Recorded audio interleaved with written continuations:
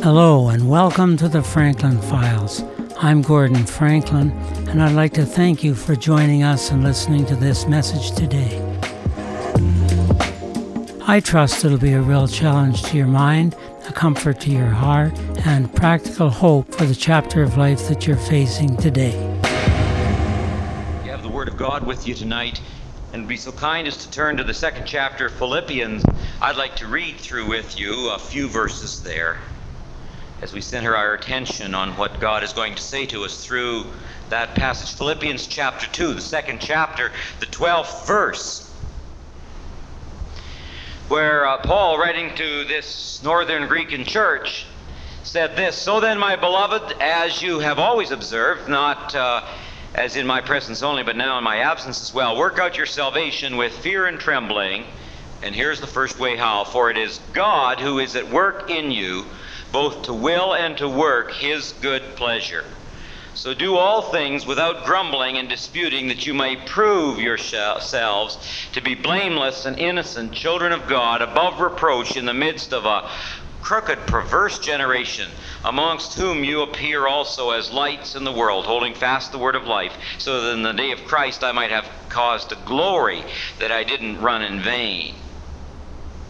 But even if I'm poured out as a drink offering upon the sacrifice and service of your faith, I'll rejoice, and I'll share my joy with you also. And you too, I urge you, rejoice in the same way and share your joy with me."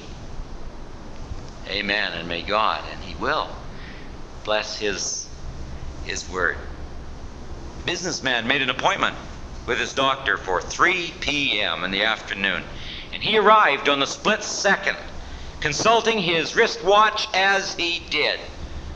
But the doctor, as doctors sometimes are, was late. 5 minutes, 10 minutes, 20 minutes late. And by the time he got to the consultation room, the man was fuming and fretting and had added up to an ill-concealed irritation. "You're late," he yelled at the doctor, continuing to pace back and forth. And the doctor just looked at him kind of philosophically, as they do, and scientifically and speculatively, and said, "Look, friend, please sit down." The man snapped back, "I got no time to sit down. I'm a busy man." "Well," the doctor said, "maybe you are. Maybe that's why you're here. So sit down while I go over you." And the man reluctantly seated himself, and the doctor said, "Well, what seems to be your problem, sir? What brought you here?" Well, the man said, "It's just trying to function in the world in which I'm living. I have absolutely no peace, no quiet. There seems to be nothing but pressure and tension. There's like a wound-up spring inside me." And he finished off by saying, "Doctor, I'm all run down." Well, the doctor said, "Well, let's look into it." So he took his pulse. Matter of fact, he took it twice, which didn't add to the man's peace of mind at all. Then he got that cool stethoscope out and put it on the man's chest and over his heart and on his back, and muttered something unintelligible and hummed and hawed as they do. Then he got that blood pressure machine out and pumped up until his arm was purple, and pumped it up again and peered at it in that wise, mysterious look that medical doctors can give you while they're doing that. And ask him then, "Now, what did you say was wrong with you again?" And he said, "Well, I'm all run down. I'm all run down." Doctor replied, "Well, your symptoms may indicate that, but I think your diagnosis is mistaken. I think you're not all run down. I think your trouble is you're all wound up. And the reason you feel run down is because you are so wound up." "Well," he said, "Doc, give me some medicine. Can't you give me some kind of tranquilizers or picker-uppers or slower-downers or something?" Well, the doc said, "What kind of medicine do you want?" He said, "Well, you're the doctor. You decide the medicine." Well, he said, "Would you take anything I gave you?" Well, he said, "I'm paying you, am I not?" So the doctor, who was a wise and a rather whimsical old chap, got out his little prescription pad. You know that little pad they have with a squiggly snake on it and the RX in the corner, which literally means "take thou." And he wrote this prescription: COL 315. Take liberally 3 times daily. Well, the man took it, didn't think much of it, stuffed it in his pocket, thought it was some kind of hieroglyphics, Latin or something, and left. Went over to the drugstore to the pharmacist and showed the prescription across the counter and said, fill this. The doctor wants me to take it, and apparently take it 3 times a day. Druggist looked at it and said, we don't have any of that in stock. He said, what?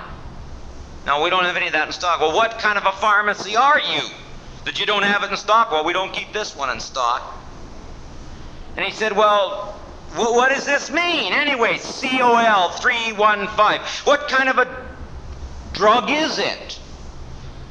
And the pharmacist said, well, I see, sir, that obviously you are not acquainted with your Bible. This means Colossians 3, verse 15. And the guy said, well, what in the world is that? Well, the druggist said, my knowledge of the Bible doesn't go to specific verses. So anyway, the doctor wants you to go home and to read Colossians 3:15 as a medicine, and to do so 3 times a day. Well, the man tore home and dusted off his Bible, with which he wasn't too familiar, and after about 25 minutes found Colossians, which some of you are trying to find now. That may have been one of the reasons he was there.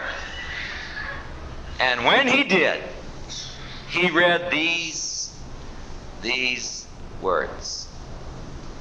Let the peace of God rule in your heart.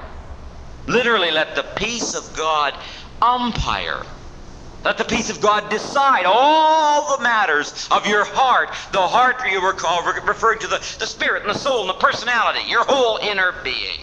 Well, the man was so intrigued and rather irritated that he called the old doctor up again and said, I want to see you about that prescription you gave me. And the doc says, I knew you'd be back. And he said to him, look, my friend, I wouldn't treat you flippantly or from a physical or a physiological point of view. If you were actually physically sick, I would have handled that in a proper manner. But your trouble is not physical sickness. Your trouble is one that just thousands and millions, and probably many of us here tonight, struggle with. You're out of emotional control. And the noise and the confusion and the conflictedness of your work and your church and your society and the family has invaded the control centers of your life. And your healing is never going to come from a pill bottle. It's only going to come from a biblical perspective for His peace. And friends, in Christ, it's true tonight. There's not a man or a woman sitting here who doesn't need that prescription. But I think I hear a question. You say, well, yeah. Put that to a vote. Everybody will vote from it. Standard preacher's fare, great little story, but you haven't helped me much, because you didn't tell me what I really need to know. And that is, how in the world, or where in the world, can I get this prescription from the Spirit of God for spiritual and emotional, mental health?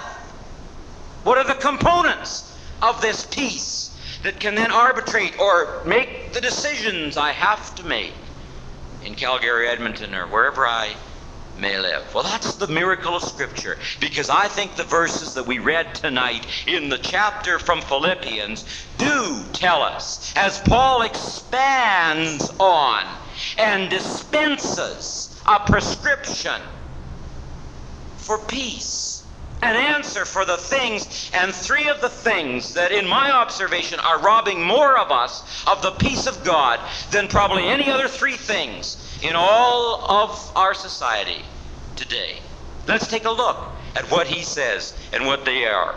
Paul says, want a little COL 315, God's peace? Then start living, first of all, with nothing to prove. Secondly, he says, keep living with nothing to hide. And thirdly, in this paragraph, he says, you got to live with nothing to lose. Now that's the way to have COL 315.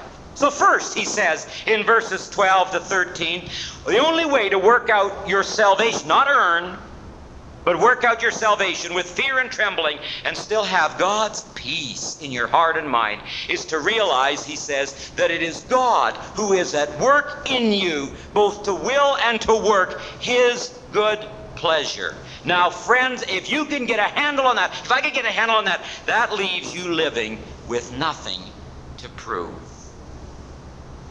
And what a peace supplier that is. I think there's few things that are so effectively and devastatingly robbing God's people, just kicking these spiritual slaps out of God's people as much as this particular thing. And I should know. I've really never mentioned this. I don't think I've ever mentioned it in my ministry. And it's not particularly easy. But I'm a survivor of this first problem. Maybe some of you are too. And maybe this can help.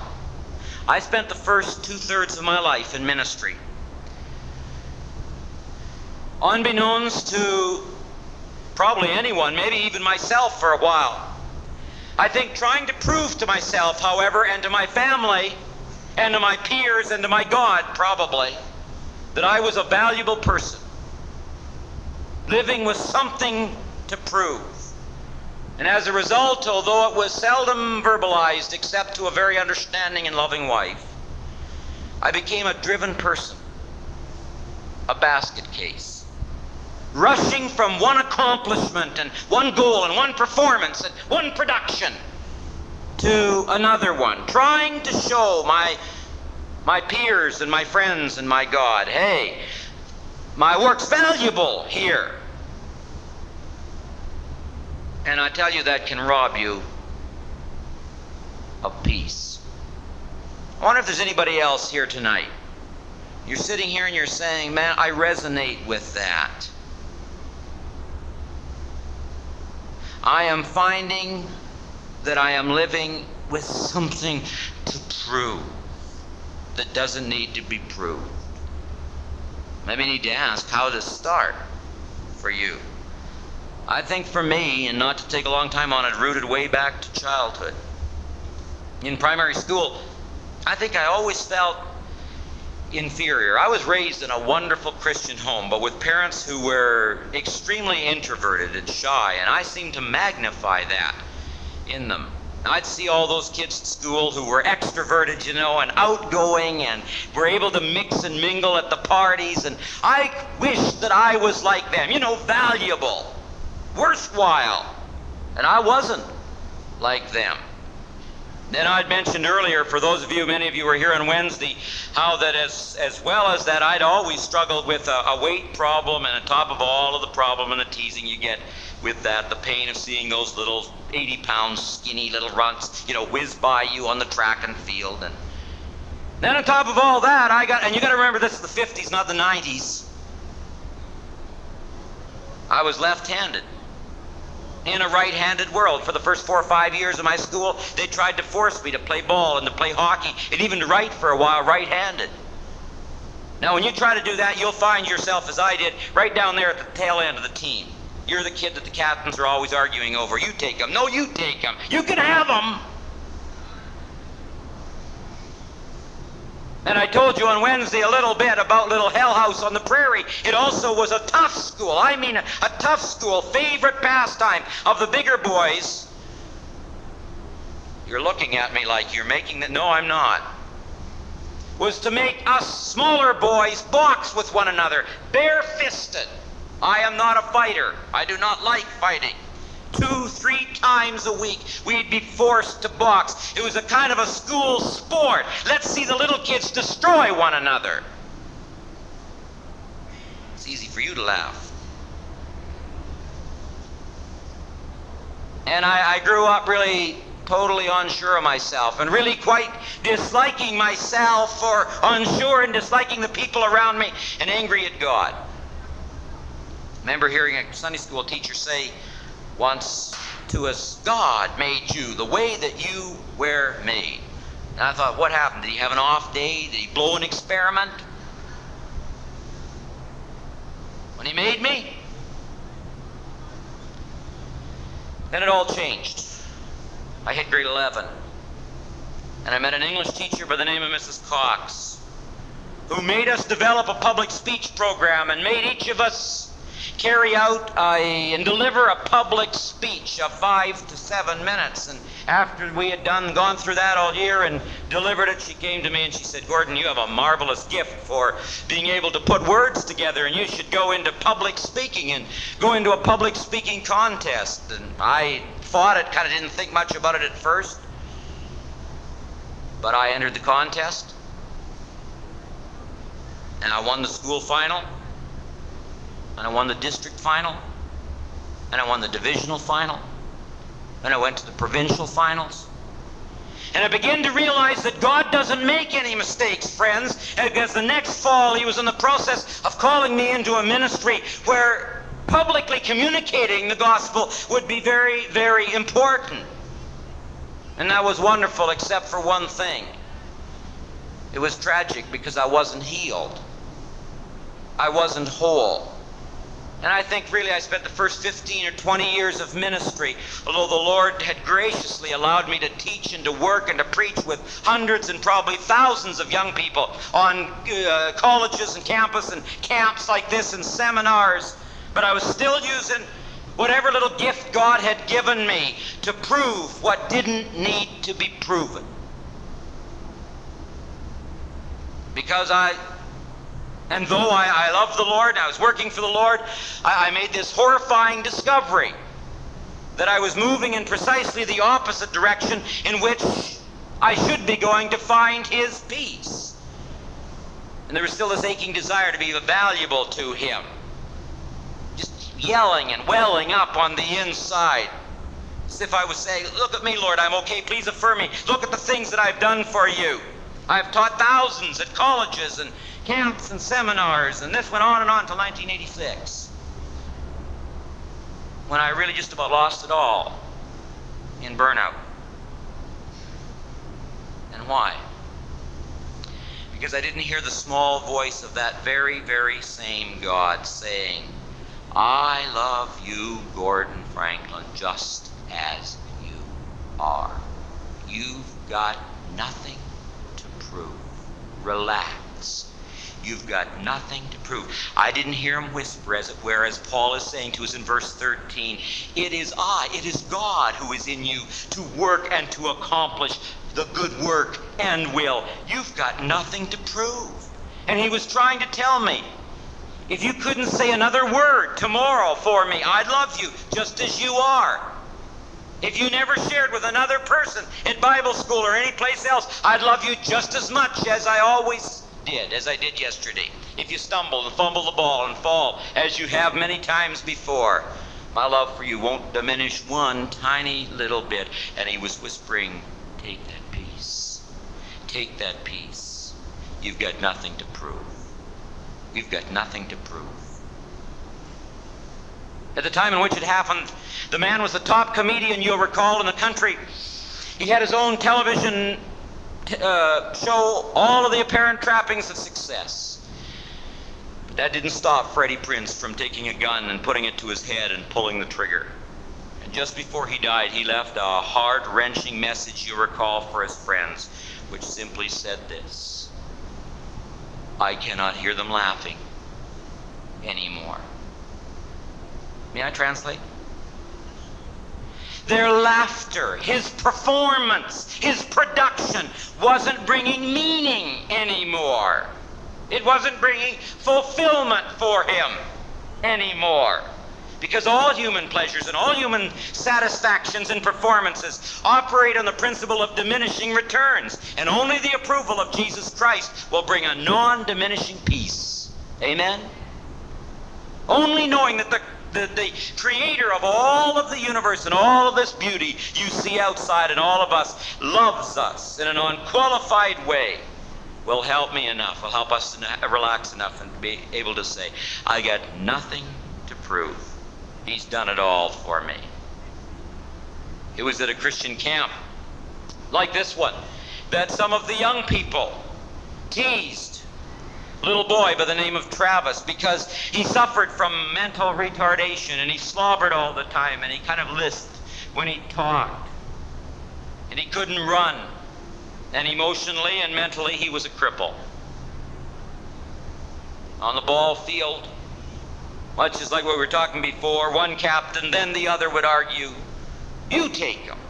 No, you take him. No, we don't want him. You take him. I don't know what his IQ was, but I know in a moment like that, he knew he was being rejected because he couldn't prove his worth. Finally, one of the counselors made one of the teams take him so he could play. But it was on the last day of the camp, and they were all standing around the buses and waiting to go home, when in the distance they heard Travis's voice coming. They could hear him. They could hear him shouting, "Good news! Good news!" And he got closer and closer to the group, they said, and he broke right into the group and said again, "Good news! Good news! Jesus loves me! Jesus loves me!" And he broke from that group and went into another one, and you could hear him sharing all over the camp. Friends, as I said, I don't know what his IQ was, but I do know this, that in that moment, Travis discovered something that all the philosophers of life never discovered.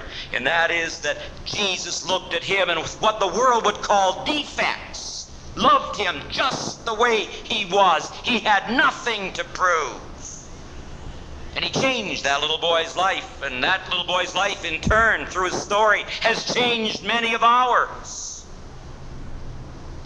Between the uprights, the goalposts of the Super Bowl, you who are gridiron fans will know, there's a man at the Super Bowl who wears a rainbow wig. You ever seen him? In the end zone. The world calls him a fool because he holds up a sign that simply says John 3:16. But I wonder how many guys sitting with a can of beer see that sign and say, "Geraldine, get that old Bible down. Let's take a look again and see what it says." And they read those words that God so loved us, the world, that he gave his Son for them. Friends, in 24 hours as we leave this camp and we go back to a world that I do know for many of us is so frantic and so hectic and so fraught with turmoil within your own family, let alone your work situation, that it offers very, very little peace.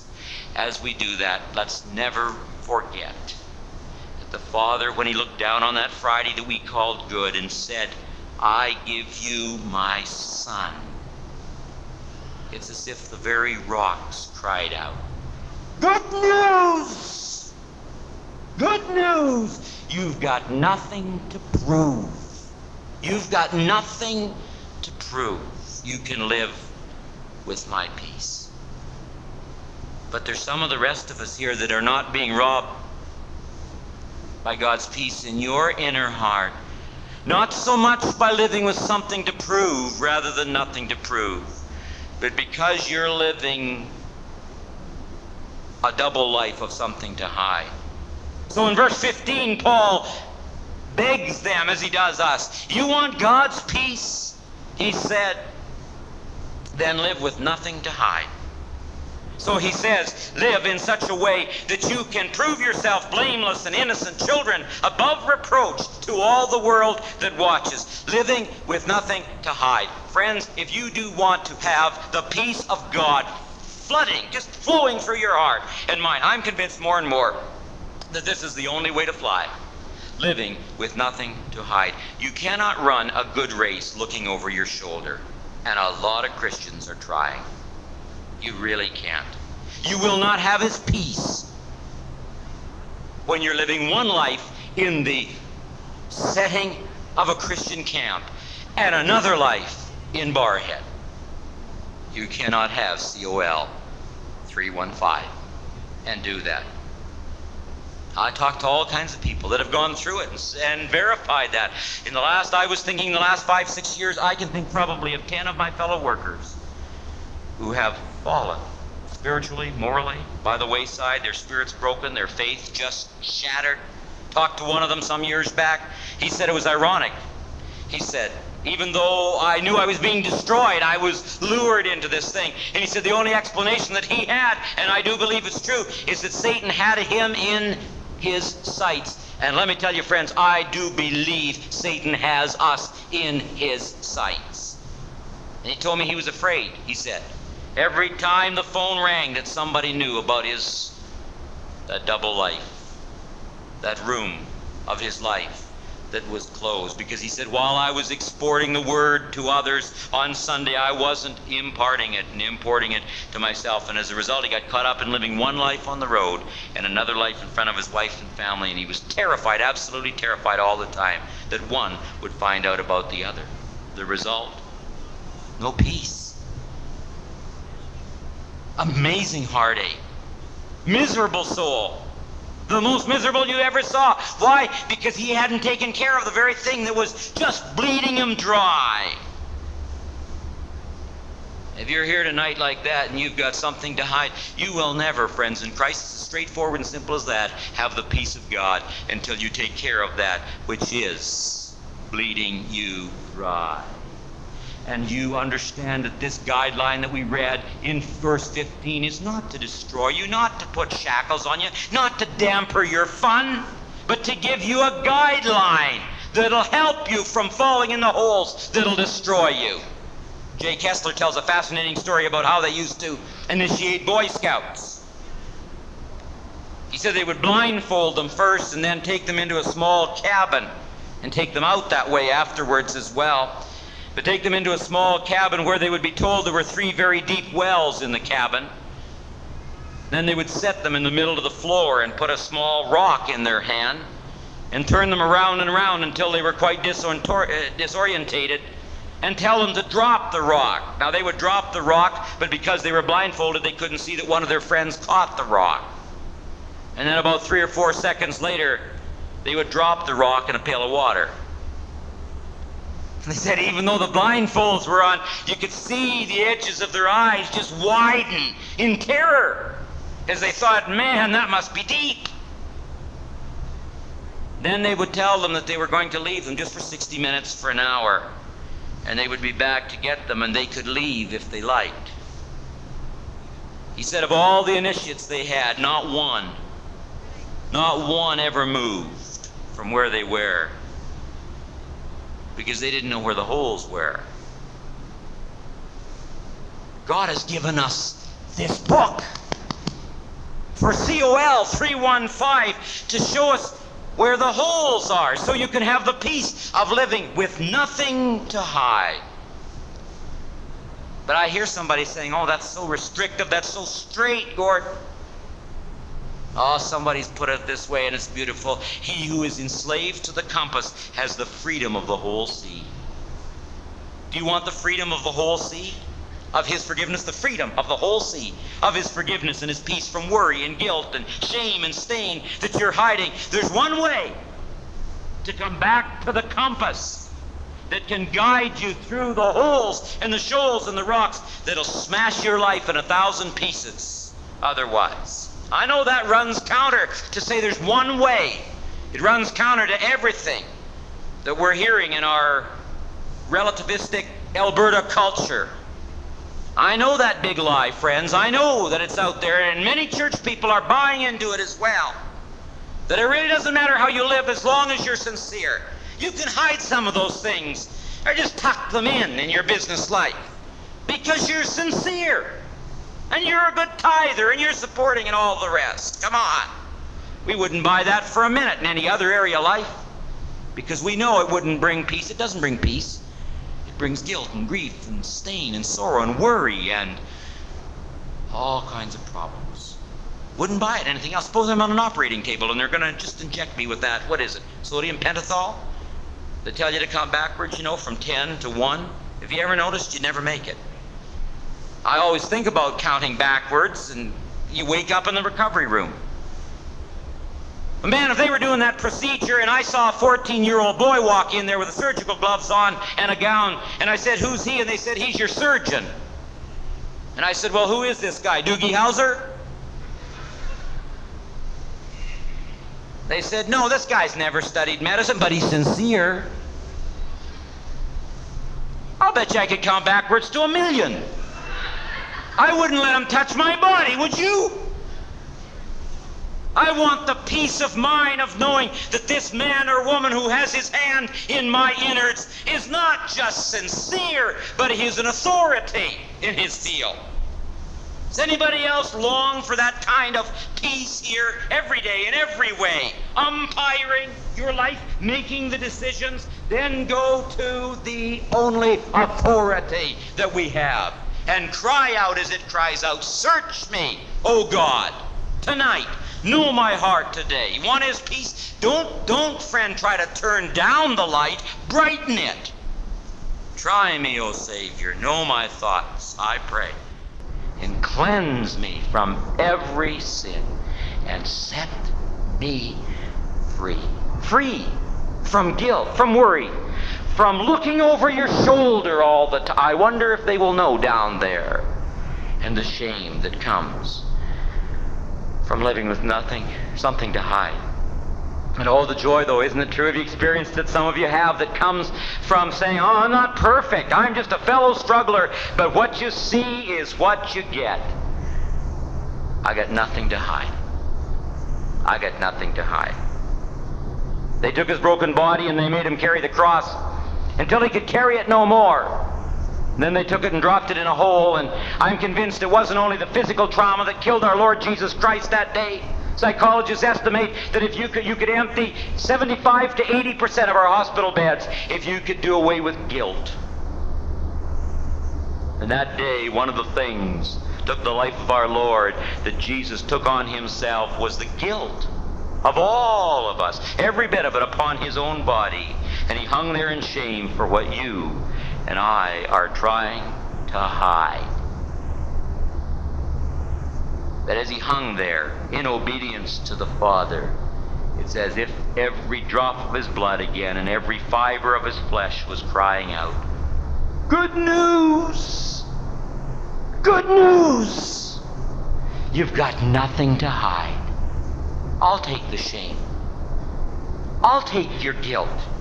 You can have, maybe for the first time, the peace of knowing that he has declared you guiltless and that you're living blameless, innocent, above reproach, with nothing to hide." But Paul says very quickly, there's a last part of the prescription that we need to take a look at, because if you want a prognosis for real peace of mind, because it's robbing many of us, and that is living with nothing to lose. So in verse 17 and 18 he says, "But even if I am poured out as a drink offering upon the sacrifice and service of your faith, even if they kill me, I rejoice and share my joy with you all." And you too, I urge you, rejoice in the same way and share your joy with me. Somebody said every decade has its demons. And you know, the thing that bubbles to the top and captures man's soul at that time, in my judgment, I think one of the greatest of these gremlins in the 90s has got to be the almost unbelievable grip of things that we see upon ourselves, members of the Forever family.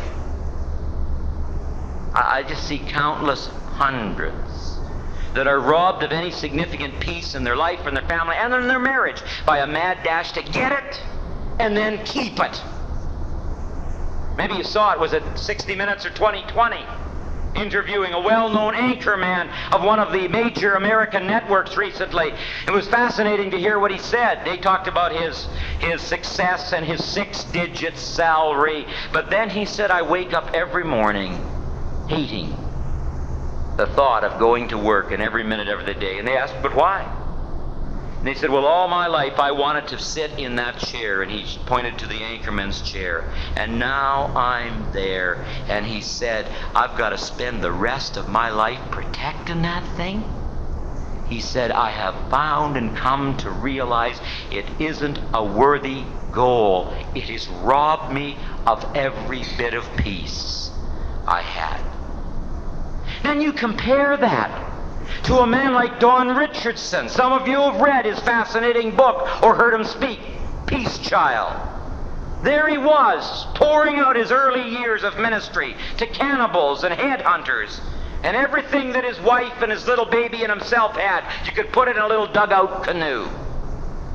And they stepped out of that canoe to be surrounded by 2,600 unwashed and untamed headhunters. All you have to do is read that book, or if you've ever heard him share, there's a peace and there's a vibrancy and there was a joy in this man's life that anchor man, he didn't know anything about. And sad to say, many of the members of the Forever family don't know much about. What's the difference? He was living, I think, with nothing to lose. They're living with something to lose. He let go of all of his stuff. No, maybe God won't call you to sell it all or give it away. We're not talking about some kind of an anti-materialistic kick here. But I mean, he had stopped holding it like this. And he'd start holding, as Brother Bombay has been having us do, like this. World of difference, isn't there? How are you hanging on to your stuff? Because I'm quite convinced, let's pull off the fancy language for a moment or two. There's not a man or a woman in this place that isn't immune to the lure in Alberta today of stuff. Starts when we're real small, doesn't it? With babies. Have you ever thought about that? They're so wonderful, they're free, we start giving them all this stuff. Give them a teddy bear and a rattle. And the first thing they begin to do is protect their stuff. Mine. You never hear them say that, do you, until they have some stuff. So to remedy it, we give them more stuff. In fact, we have to build a box so we can have some place to keep their stuff in. Then we give them their own room with a big closet where most of their stuff resides. Then later as an adult we have to build a house with a 25-year mortgage. Why? To keep our stuff. And if we're fortunate at all, we'll have a large 3-car garage where most of our stuff goes.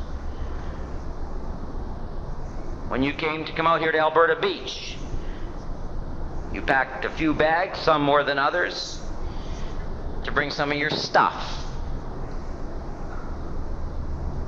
But friends, it is almost trite to remind you that when we leave this terra firma, we are going to leave it all here. Now we all know that. You say, why remind us of that?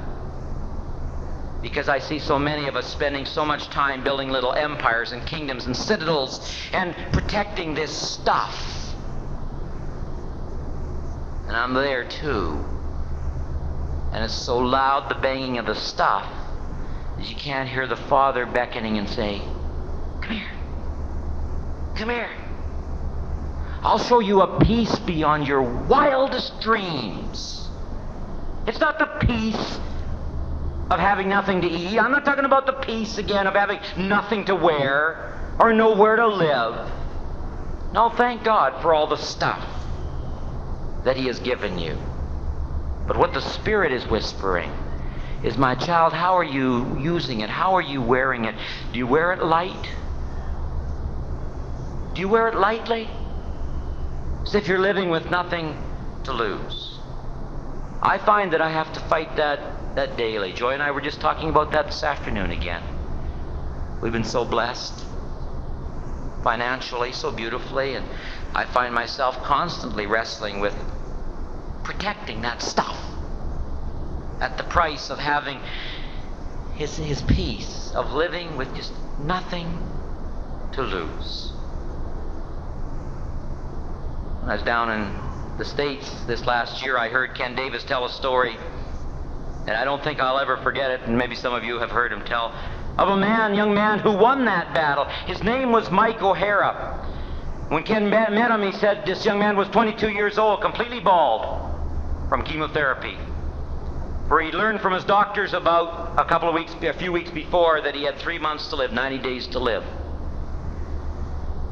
He was dying of an incurable bone cancer.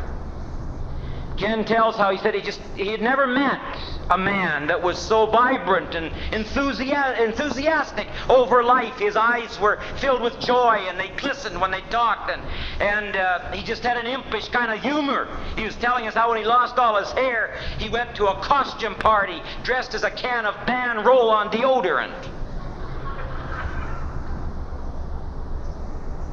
But he ministered daily through Youth for Christ to a high school group of audience. And one day, Ken was with them, and they were going down the hall when they heard this empty hall after class. They heard the heavy steps of steel-toed boots behind them.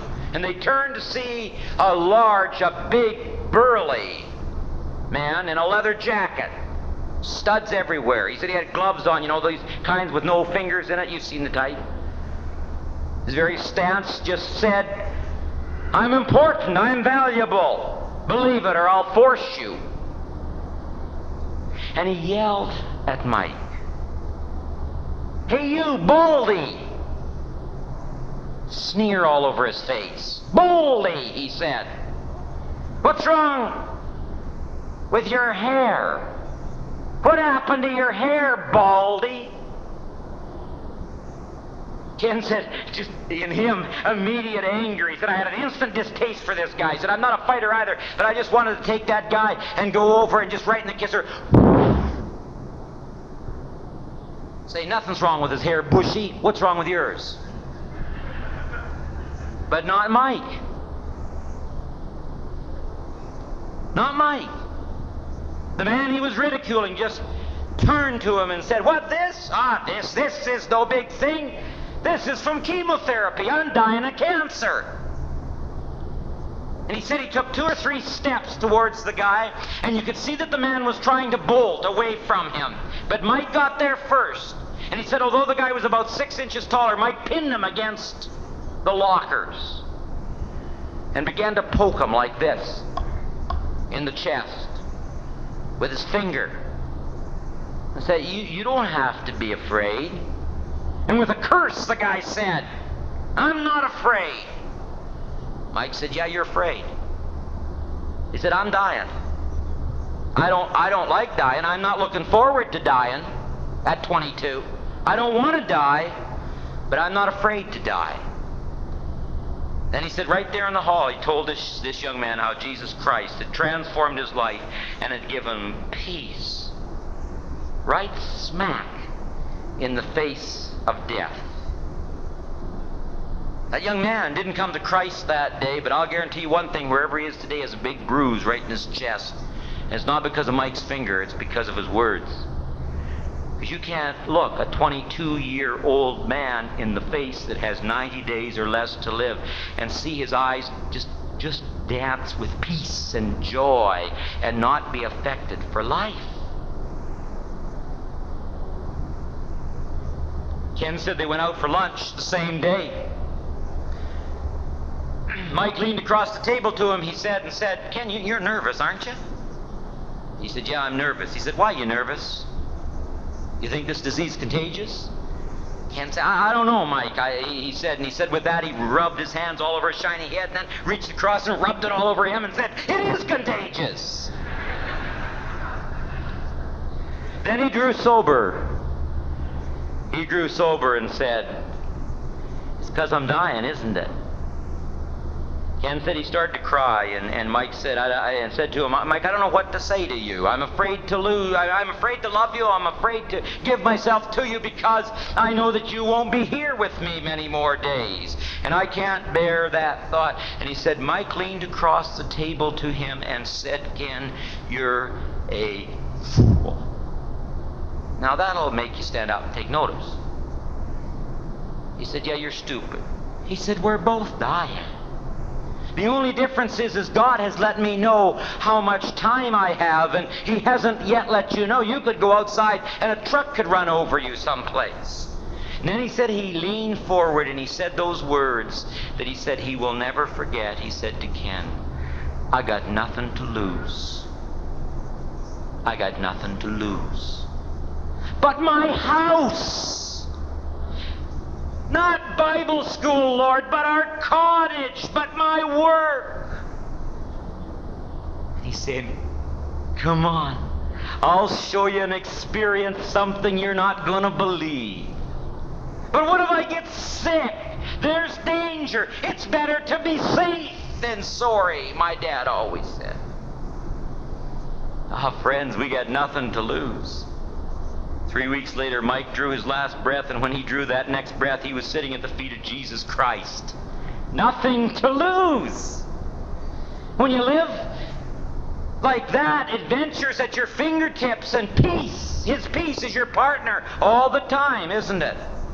Anybody else here tonight wants to have that kind of peace and adventure? That's what happened to Paul here in verse 17. That's the only thing that could make sense, and why a man would say the words of verse 17. You remember the setting? Paul's enemies said, you stop preaching that peace stuff, that contentment in whatsoever situation stuff, or we'll beat you up. Remember old Paul, he was really intimidated, wasn't he? Do you remember his response? He says, I count it a privilege. Look at me funny like that, it's in the book. Well, they looked at one another funny like that too and thought, who thought up this stupid plan? They were dumbfounded. Man, we can't give them privileges. So they said, we'll go further than that. We'll kill you. What was his response? Okay, for me to live is Christ. And if I die, I get promoted. Either way I win. What will it be? Privileges or promotion? They promoted him. And they didn't even know it. They thought they'd taken his life away, and when they came to check to see if he wasn't there, he wasn't. He was with the Lord.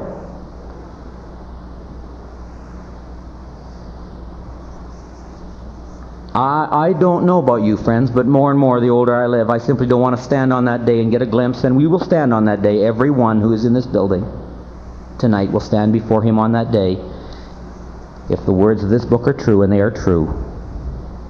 I don't want to stand on that day and get a glimpse of His glory and His grace and His power and His peace and say, why didn't I take advantage of that while I was on earth in Edmonton, and hear Him say to me, it was because you were afraid to lose your stuff.